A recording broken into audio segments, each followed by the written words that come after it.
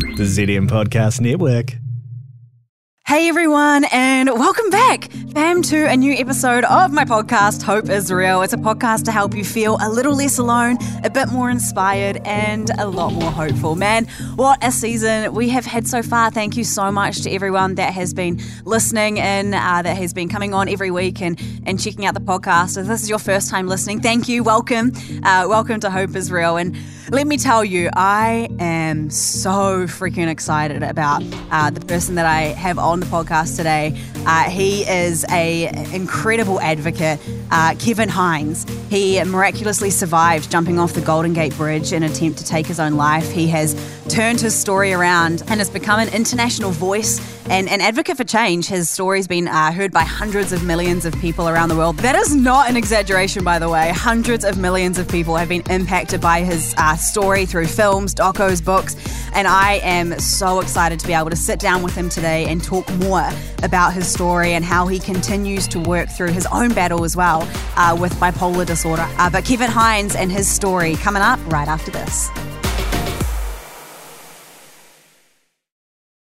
Now, we will be talking about all things mental health, so if at any point during this episode you feel like you need someone to talk to, if you're here in New Zealand, you can call or text 1737, or if you're listening from anywhere else around the world, go to www.thevoicesofhope.org and there are helplines available there. Kevin Hines, thank you so much for joining me. I am so freaking excited to have you on this episode of the podcast. You were like the OG mental health advocate that I saw when I very first started going into this realm. I remember, you probably won't remember this, but I came to LA and was at one of your premieres for the doco that had come out about your life, and we met at like a art display that was going on before the actual doco happened. Remember that. I remember that. Of course I remember that. I fangirled so hard because at that point, Girl on the Bridge, my doco was just starting to be filmed, and I was looking at you and I was like, wow, this guy's amazing.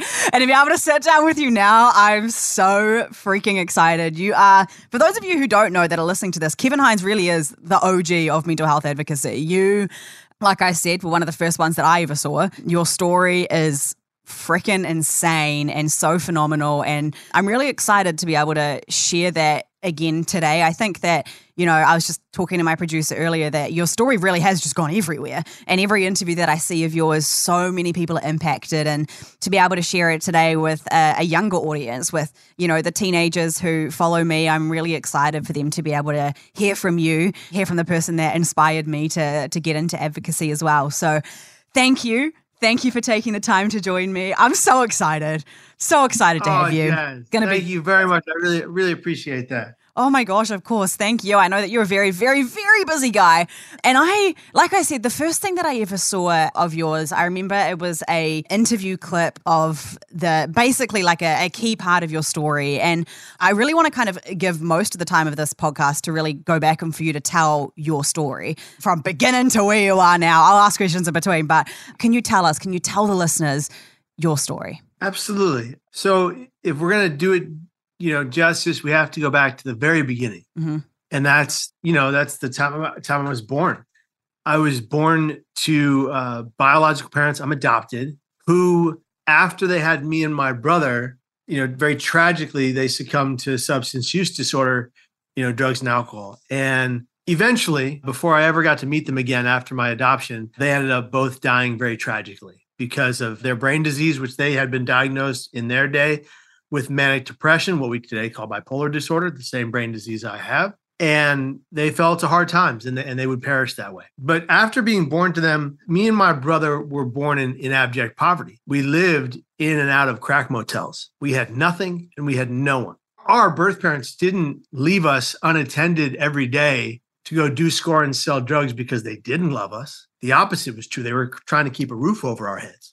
And so they would leave us unattended to go do those things. And of course, when you do that, it invites people to wonder, what are you doing with those children? And one very seedy motel clerk one day called the police and said, no more am I going to listen to these screams and cries of these infants being neglected. And so the police come in with Child Protective Services and they take us away from our birth parents. And they place us into the foster care system in America, in San Francisco, a system that was broken, and a system that still is broken. much like the brain and mental health system of our society today. And my brother and I were supposed to be adopted together. That was the plan. That was the idea. But that rarely ever happens in these situations, and it didn't happen in this one. We bounced around from home to home, all this neglect. And in one of those homes filled with neglect, we both get bronchitis, and he died. And he died right next to me. So I immediately developed this severe detachment disorder from reality and abandonment issues that follow me until today. And then I bounced around from home to home, about 5 more homes. But unlike my brother, may he rest in peace, Jordash, I get very, very lucky.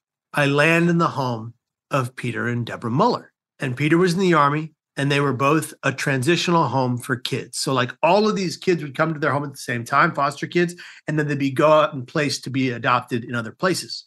And one beautiful day, a lovely young woman named Deborah Joan Hines walks in their door looking for a little girl to take home, to be the sister of Elizabeth Catherine, the girl she and Patrick Kevin Hines had already taken in. They wanted to give Elizabeth a sister. But the first thing Debbie saw on the carpeted floor was me, with my then birth name, Giovanni. And she goes home to Pat Hines and says, let's take this kid in. He needs us. And they took me in at 9 months of age. But of course, I was violently ill for the next 30 days. Because of so many displacements, because of being abandoned, because of losing my brother, I was very sick. And I've been being fed in my formative months only what my birth parents could steal: Kool-Aid, Coca-Cola, and sour milk. So my gut to brain health was very poor. And I was by definition mentally ill from the very beginning. After 30 days of being in the Hines home, Debbie comes to my crib exhausted one day. She hasn't slept in a month. And she leans into my crib and she goes, Gio, because I hadn't changed my name yet. She goes, Gio, you're safe. We're not going anywhere. But if you don't knock this off, we're going to give you back. And she, I know, right? Total contradiction, Mom. But she said that was the first night in a month we both slept soundly, as if somehow my infant mind had understood her. Wow. Yeah. And on the 31st day, she came to my crib and she said, I just looked up at her and I smiled. Aww. And for her, it was like we'd gotten past the hurdle and I was safe. And I knew I was safe. And they would go ahead and, you know, it would take a long time. There would be a 2-year court hearing battle between Pat and Debbie Hines and my birth parents for custody of me, wherein my birth father would, outside of the court hearing at some point, accost and assault an undercover police officer, and he would be killed. But he was looking for drugs, and that was his life. I wouldn't learn that until I was 12.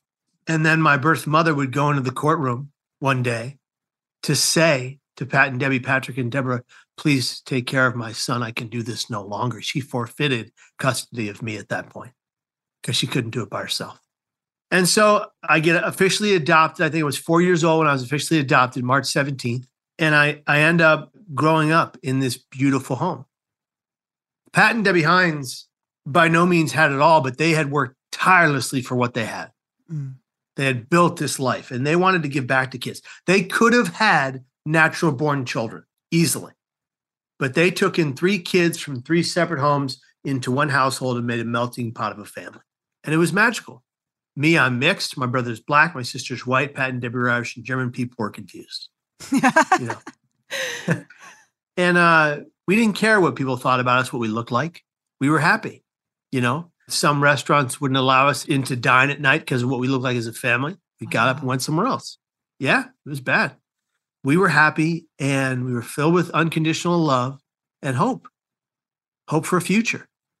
And unlike my poor brother, I had a chance. Mm. My brother Jordash had no chance. Well, you fast forward a little bit. And I'm in high school and I'm riding on a wave. You know, I've gone from a 1.8 GPA to 2.8, got my picture up that said most improved, which is ridiculous when you think about it. And I'm working hard at school. I'm on the wrestling team. I'm at the varsity level. I won a championship there, played football on the football team. We went to state. Was on the swim team for about a day. That proved too difficult for me. Was on the speech and debate team for 2 days before they kicked me off, but I was there. Their loss. And at 17, I was in a play. I did a lot of high school theater. And I was in a play called How to Succeed in Business Without Really Trying. And I'm playing this character called Gatch. And Gatch is like this philandering businessman. He's got the wife at home, but he's messing around with all the secretaries in the office, that guy. And I'm playing that character, and I'm wearing one of my father's old suits and ties that they'd hem to fit me because he's 6'1" and I'm not. And I'm on stage. And now I had been having all these troubles, and I didn't know what to call them, right? I didn't know how to define them. I didn't know what they meant. And my parents were aware I was unsound and unwell, but they didn't know what to do about it. And we had never dealt with the term mental illness. And I'm having paranoid delusions at home and hallucinations, auditory and visual, and manias and depressions, but I didn't know what they were. I didn't know how to articulate what I was going through, so I buried it. But there I was on the stage on opening night in front of 1,200 people, not one seat was open. And I begin to believe that 1,200 people are going to simultaneously get up, rise, rush the stage, and end me. Wow. I thought they were coming to kill me. Extreme paranoid delusion hit. And it's a very severe symptom of bipolar type 1 with psychotic features. And I ran off the stage, and I ran to the lobby, and the theater director met me there. And he was my favorite teacher in the whole world. You know, he was pissed drunk. He had substance use disorder. We wouldn't learn that till later. And he was a primary alcoholic, and he was really struggling, but nobody knew that. And parents would bring him his favorite bottles of booze. So multiple parents, multiple bottles of booze, and nobody recognizes this was a damaging problem. And he meets me in the lobby, and he sits me down in the theater treasurer's chair, and he's like, in a drunken stupor, he's like, Hines, can you please finish the performance? It's not even intermission yet. What are you doing? And I just babbled incoherent nonsense for the next 10 minutes. I couldn't make out 3 words in a row that made sense. And of course, John Fennell, the theater director, calls my mom, and she picks me up, and she takes me almost in the next couple of days to my first psychiatrist. To backtrack, John Fennell, the theater director, would be the first person of 16 people I care about deeply. I loved him like a second father figure. Mm. He would be the first of 16 people in my lifetime that I would care about that would die by his hands. He would take his life. And then the first psychiatrist I had turned out to be on methamphetamines the entire time he treated me and his other patients, considered one of the best in his field by all who knew him. He was living with methamphetamines addictions, and he would take his life. Wow. So all this turmoil is going on, and I'm a mess. And so from 17 to 19, I'm on this rocky road of like skyrocketing into mania, but once you go up, you have to come down. Mm-hmm. And coming crashing down these dark abysses of depression and pain.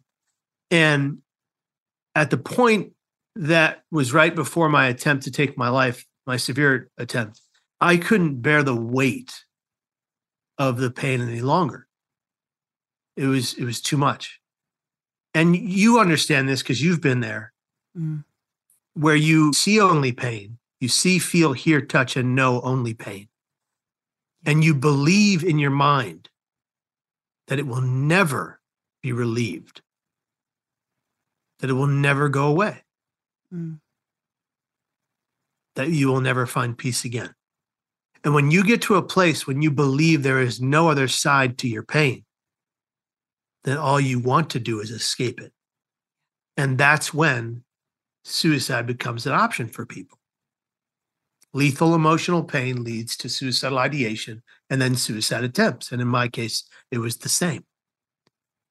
At 19, with my father in the very next room, willing and able to help me, my father, who, by the way, loved me dearly, who would do anything for me to keep me safe, I believed he hated me.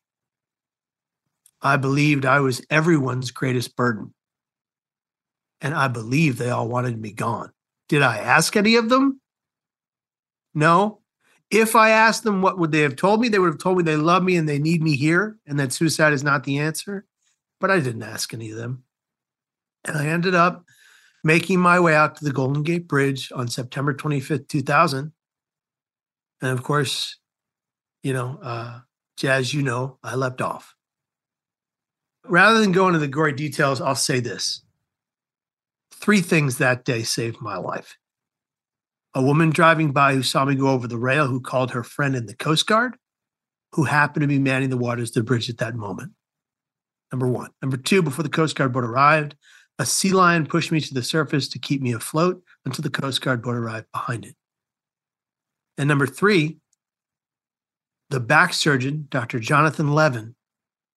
I got to reunite after 22 years with the Dr. Jonathan Levin, who saved my back and my ability to stand, walk, and run from what I did. Wow, and that is incredible because you'll be able to give us the exact number, but not many people, let alone survive jumping off the Golden Gate Bridge, but not many people do that and are unparalyzed. The fact that you can walk and share your story and everything that you do today is an absolute, complete and utter miracle. Do you know the numbers on people that have both survived and are able to walk today? So I'll break it down like this. 99.9% of the people who have leapt off the Golden Gate Bridge in the last 87 years of the bridge being open are gone. 99.9% of them never again got to share their stories. It's about a total of 40 individuals, maybe 41 now, that have survived the Golden Gate Bridge jump. 5 of us can stand, walk, and run. They call us the most exclusive survivors club in the world. There's a book of the same name by Ben Sherwood about our story. Wow. So I look at this life in a very particular way, as I'm sure you totally understand. I am of the belief that we all get to be here.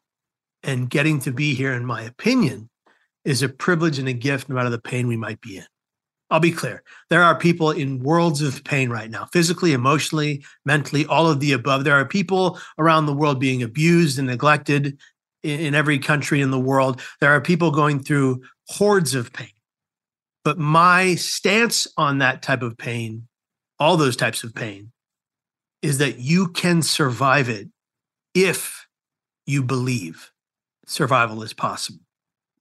And in my darkest of hours, since my attempt off the Golden Gate Bridge, I've always come to the belief that I will survive my pain.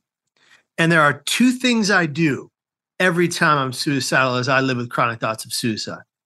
There are 2 things I do every time suicidal ideations arise. 1, I say to myself, my thoughts do not have to become my actions. They can simply be my thoughts. Mm-hmm. And 2, I turn to the closest person to me and I say 4 simple but very effective words. I need help now. And that's my shorthand for suicidal crisis. And Jazz, I'm telling you this as clear as I can see you through this screen. I'm telling you this, that if I was suicidal in this moment, even on your podcast, I would tell you. And I would say, Jazz, I need help now. And what would you do if I did that? Get you help. You'd get me help. And I think that's so... It's so incredibly important for people to understand because we hear and all the time is ask for help, ask for help, ask for help. And to be able to stand there and go, actually, no, it is one of the most important things that you can do. We're not just saying ask for help for no reason. Ask for help because it can keep you here another day and it can help you understand that the beliefs that you wholeheartedly are feeling are just your internal reality and not necessarily the external truth. That's something I had to come to really understand as well with, I relate so much to what you were saying about wholeheartedly believing that you were burdening everyone else around you and that everyone else wanted you gone. Those are the things that I believed as well. And it took me asking for help and getting help and eventually coming to understand that was my belief, but it wasn't the truth. And so to be able to recognize that now for you and to be able to have the strength in those moments to know that the best thing to do to ask for help, that's something that I really hope that everyone who's listening to this podcast really can grasp and take away from this. I say it all the time in high schools when I do presentations that asking for help doesn't make you weak, it makes you wise. And it is one of the most important things that you can do. And I also... I know that you obviously kind of skimmed briefly over it, but want to go back because I think it's so insane that the one part of the 3 things that kept you here was a sea lion that held you above the water until Coast Guards got there. Like that's insane. That's actually like, how long was the sea lion holding you up for? Put it like this. When I got to the surface, so when I hit the water, you have to understand you're falling at nearly 80 miles per hour. So it's closing in on the speed of terminal velocity. It's a 4-second fall. When you hit the water, it's like hitting a solid brick wall because of the velocity at which you fell, it's like hitting a solid. Mm-hmm. You stop for less than a second, and then a vacuum sucks you under 70 feet beneath the water's surface. And I opened my eyes, and I was drowning, and I didn't want to drown. And I didn't know which way was up or down. So I end up making my way to the surface with a broken back in several places. I shattered 3 vertebrae. And I make it to the surface, and right as I think it's over, right as I think because I kept going down in the water, I couldn't get back to the surface. I go down one more time. I think this is it. This is where I go. I'm going to die here, and nobody is going to know that I don't want to. No one's going to know that I knew I made a mistake. And then this creature begins to circle beneath me, and of course, I think it's a shark, not knowing. I think, oh my God, you've got to be kidding me! I didn't die jumping off the Golden Gate Bridge. The shark is going to devour me. But it turned out there were witnesses on the Golden Gate Bridge who were looking down, even witnesses taking pictures of this sea lion circling beneath me. It was bumping me on my shoulders, my neck, and my knees, keeping me afloat in a circle beneath me. And it did not leave from beneath me until I heard the murmur of the Coast Guard boat coming behind me. And then it just took off. Of course, I still think it's a shark. I don't learn until later, as I'm on a television program promoting a suicide prevention campaign in San Francisco. And I say on the show, I thought there was a shark beneath me. When the show went viral online, before viral was cool, one man's letter stuck out of all the rest. His name was Morgan. He was from Las Vegas, Nevada. He was on the bridge that day with his mom visiting. He had a camera. He took a picture of me laying atop the water, and he sent me the picture. It's a very morbid picture. It's me laying atop the water with this creature circling beneath me. And as the pictures, you go from picture to picture, you see the circling motion of the sea lion. It's incredible. And I don't know how long it was there with me. I just know it was there with me enough time for it to save my life. That's incredible. A creature that didn't speak my language saved me from what I did.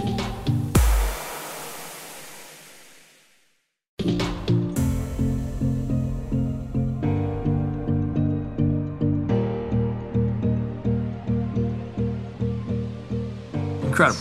It is. It's absolutely incredible. And I also know that you've said a lot as well, a big emphasis on your story, that the moment that your hands left the railing, you knew that you had made a mistake.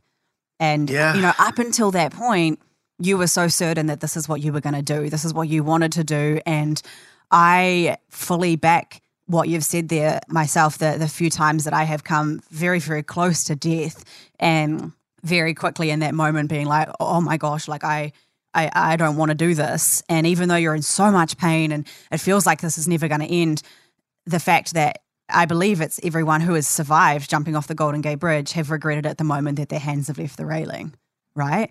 Every person that's gone public with the fact that they've survived going off the Golden Gate Bridge has said they all had the same instantaneous regret that I had. Now, thousands of people from around the world who have survived attempts of all means have said the same, that the moment they thought it was too late, they recognized they didn't want to die. It's almost a fight or flight mode, and you fight, right? So the other thing you can liken it to is that all of them may have recognized in that moment that their thoughts did not have to become their actions. Yeah. And that is so incredibly important. And I think one of the things that ultimately I think went on to save my life is that realization every time that I had these thoughts, and they would be continuous, these impulsive, like, you've got to go do this now. Like, people don't want you here. You're a burden. You're unlovable. You don't deserve to be here. And it would be these, for me, it was these consistent and yet kind of impulsive actions of, I need to go and do this and then the world will be better, but learning that these are just thoughts and they don't have to become actions. And I wrote it in a letter that I had to myself, which was called Dear Suicidal Me. And it was a letter that I had written to my future suicidal self to just try and keep myself here. And it would have things like, don't listen to sad music, it's what you always do, yet it makes it, feel worse. But at the end it would say, you have the ability right now for this to not be your reality. Your actions and your decisions have the ability to change your future. And for me, that little decision after decision after decision to not act is what changed everything.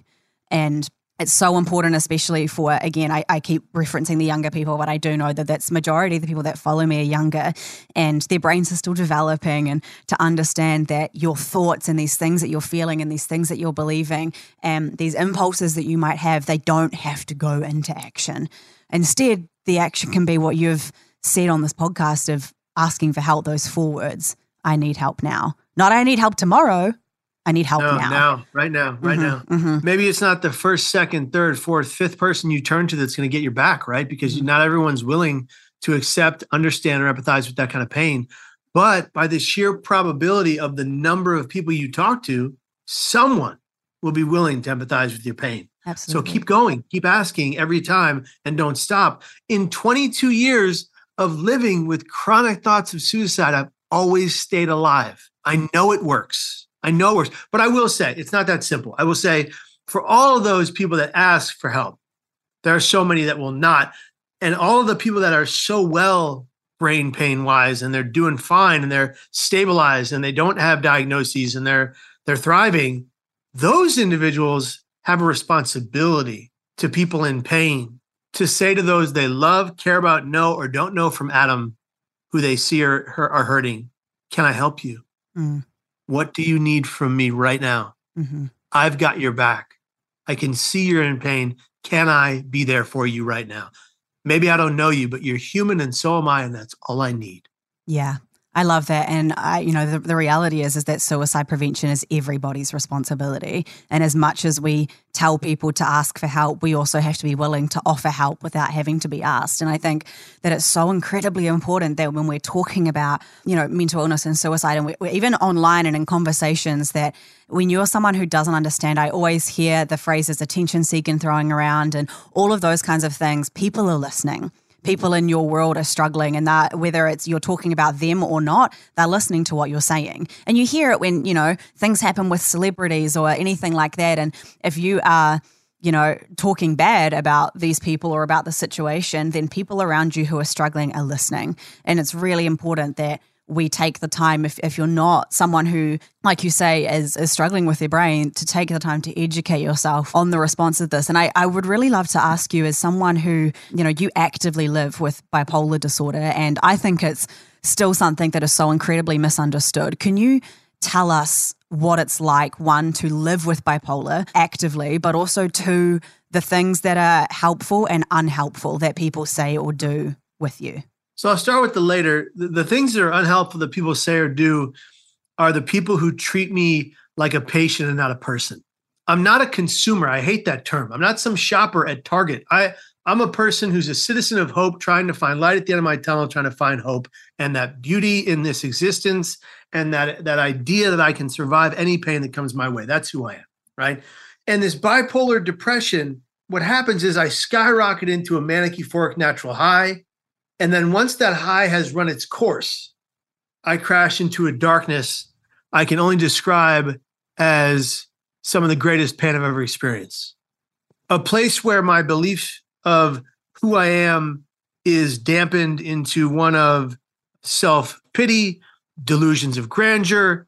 I find myself self-destructive and in a place where I see no hope. And so when I get to that place, that's the most important time for me to say, I need help now. Mm. To my family, to my friends, to my wife, mostly my wife, if I'm honest, my therapist, of course, but not everybody has those type of support networks. So we as people who, and I didn't always, so as a person who's been through the trenches and the struggles over and over and over again, you have to, in some ways, you have to get used to the darkness. In that getting used to the darkness, you have to understand that there's always light through it. Mm. That if you just keep walking far enough, you will reach it. And that if you haven't reached it, you haven't walked far enough to get there. Mm. And so the way I survive my pain and my struggles is by demanding that hope exist. I don't just wait for it. I put in the work. You know what that's about. Mm-hmm. I exercise. I eat clean. I educate myself. I educate myself about every bipolar disorder Google alert that comes out so that I know how to fight it and I know what the best, most reputable, formidable forms of treatment are, and I add them into my program, into my routine of wellness. I do so many things. I lived for years with eating disorders, and not many people know that. I don't really talk about it too often, but I've been talking about it more. And, we all talk about healthy eating, but that's different for every person. So today I'm not restrictive with my food like I used to be. What I do is I eat anti-inflammatory foods most meals, most days, but then I have those meals that are by definition, by a doctor's definition, not very good for your gut. But I don't eliminate them from my life because I enjoy them, and I want to enjoy the food I eat. I don't want to make it a restrictive situation where I'm damaging my view of what that does to my wellness. So I stay stable with education, exercise, eating healthily, therapy. And therapy is different for every person. So like you have to think about all the types of therapy. Do I love talk therapy? Jazz, you know I can talk. So I love me some talk therapy, you bet. But I also love music therapy, art therapy. I will paint a canvas on a whim, like I love breath work therapy and vasal breathing that helps my nervous system and my brain pain go away. And you got to put in the work. Everyone wants the Uberification of their wellness yesterday. No, you're not going to get that one pill. You're not going to get that one exercise or that one food that's going to solve all your problems. Yeah. If you don't know anywhere else to go to Google and type in how to get well from, there's so many ways to balance your brain. And I think that's so important, especially looking at all the different kinds of therapy, because I think often, especially young people, I think anyone who maybe tries out therapy for the first time and it doesn't go so well or they don't like it, then they go, well, that's not for me. And then they close the door. And that's something I always did. And I talk about it very openly that I would walk into therapist's office and wouldn't listen to a thing that they said because in my mind, my illness was my identity, therefore it will never change. So I believed they would tell me all these things to do and I'll be like, well, you don't know what you're talking about because this is who I am. This will never change. And when I started to go in, with the mindset of actually, maybe this is something that I am struggling with. It's not who I am to the core. Then maybe what you're saying might help. And it took me so many therapists to get to one that I felt understood me. And it is not a one-hit wonder, like you said. It takes time, and there are so many different kinds of therapy that you can do, whether it is, breath work or music or all of that kind of thing. Do not give up if you've gone to therapy and it hasn't worked out on the first try, second try, third try. Keep going. Keep trying. You got to. And also, very quickly, Kevin, I just want to say as well, you're talking about how you're constantly, going through the trenches and then you find the light and you're walking towards light. And I think you have become that light for so many people. You have spent so much of your life having to actively find hope. And now, because of you, so many people have hope. They have hope that things can change. They have hope that they can survive. They have hope that their illness, like I said, the illness is not their identity and that they can do something with that. And as someone who has been so impacted by your story, I was at the very, very, very beginning of my advocacy journey. To watch you, that gave me so much hope that things could change, so much hope that I could be a voice, so much hope that the pain that I had been through might be able to give one other person hope. And so thank you on behalf of the millions of people that you have touched and that your story has touched. You have single-handedly, I would say, you changed the game for mental health. There's so many people now speaking about it and it's so incredible. And I look back and when you started doing this, no one was doing it. And, there were people that were maybe actors or sports stars or people that had names already that would come out and talk about maybe their battles with depression, but not the way that you have done it. So thank you. Thank you for spearheading the way. Thank you for offering hope continuously and dedicating your life to that. I really hope that everyone who has been listening to this, the younger people that may have been introduced to your story for the first time today, can understand the impact that you've had and also continue to find hope in your story. And I want to ask you, just as a final question on here, this podcast is called Hope is Real, right? And I did that. I created this because I wanted people to know that no matter what it is that they're facing, no matter what it is that they're going through, that they can believe that there is always, always hope. What does hope mean to you? Hope means everything to me. I see hope in the tiniest of creatures. That caterpillar crawling up the tree to go into its chrysalis and become a butterfly. That's hope. I see hope in the simplest of people, the people who are just living their everyday life, trying to get by, living paycheck to paycheck, but they're keeping food on their kids' table. I see hope right there. I see hope in the people like you, Jazz, who it's so wild that I inspired you in some way, because when I watch your content today and how you've grown in this space, you have been inspiring me. So it's reciprocal in that way. So I see hope when I look in your eyes in a huge way. And hope to me means that I will find a way through the pain, no matter how difficult that pain is. I will always find a way. And even when I get back to that space of only seeing, feeling, hearing, touching, and knowing that pain. Even though that's all I feel, there is a glimmer of hope inside that struggle, and there always will be.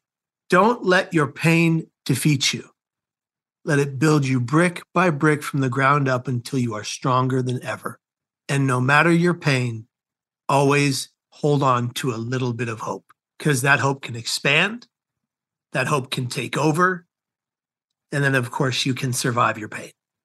I love that. Thank you so much for taking the time to join me and to hang out with everyone who's listening to this podcast, Kevin. You are such an incredible inspiration, and I'm so thankful to now be able to call you a friend as well. We got to hang out in the States when I was there recently, and just to see everything that you're doing is amazing. And for those of you who don't yet follow Kevin, please, you must go follow him. His story, there is books, there is docos, there is everything. What are you working on Can you tell us what you're working on at the moment? Sure, no, I can. Yeah. So everyone who feels up to it, follow me at Kevin Hines Story, or check out my YouTube channel. It's got 600 plus videos, all designed to better your brain health. Check that out.